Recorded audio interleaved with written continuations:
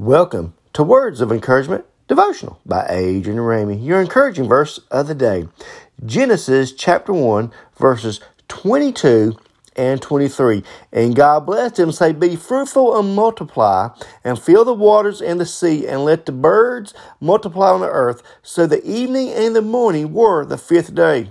So you look right now, we're at day 5. So you look right now. Now you got the birds and you got the sea creatures and the fish in the waters.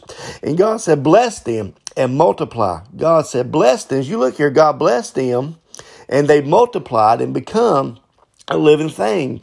And the birds and the birds fill the air and the sea creatures fill the waters. So as you can see here how God is on the fifth day.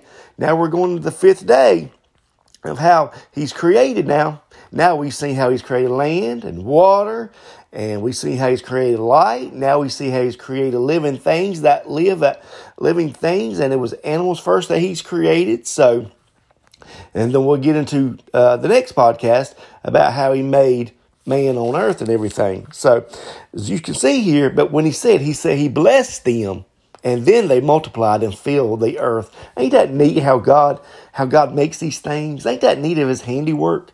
And if we can look at the handiwork of God in our lives today, of how he's touched us and in certain ways, or healed us, or been with us, or helped us in a situation, we can see his handiwork. As you see the birds fly today in the air today, wherever you go, that's the handiwork of God, of his creation.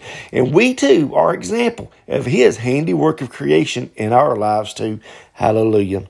Let me pray with you. Father, in Jesus' name, I pray you ever listen to this podcast right now. I pray, Lord, that you just be with them for your glory. Bless their day, Lord. Lord, as you bless the fish and as you bless the birds, bless us today, Lord. And thank you, Lord, for this day that you have blessed us with. Lord, just be with us, lead, guide, and direct us. Give us a good day for your glory. Whatever need we have today, Lord, touch our need for your glory. In Jesus' name we pray. Amen. So today I just want to say, have a blessed day in the Lord. God bless you, and have a blessed day in the Lord. And thank you for listening.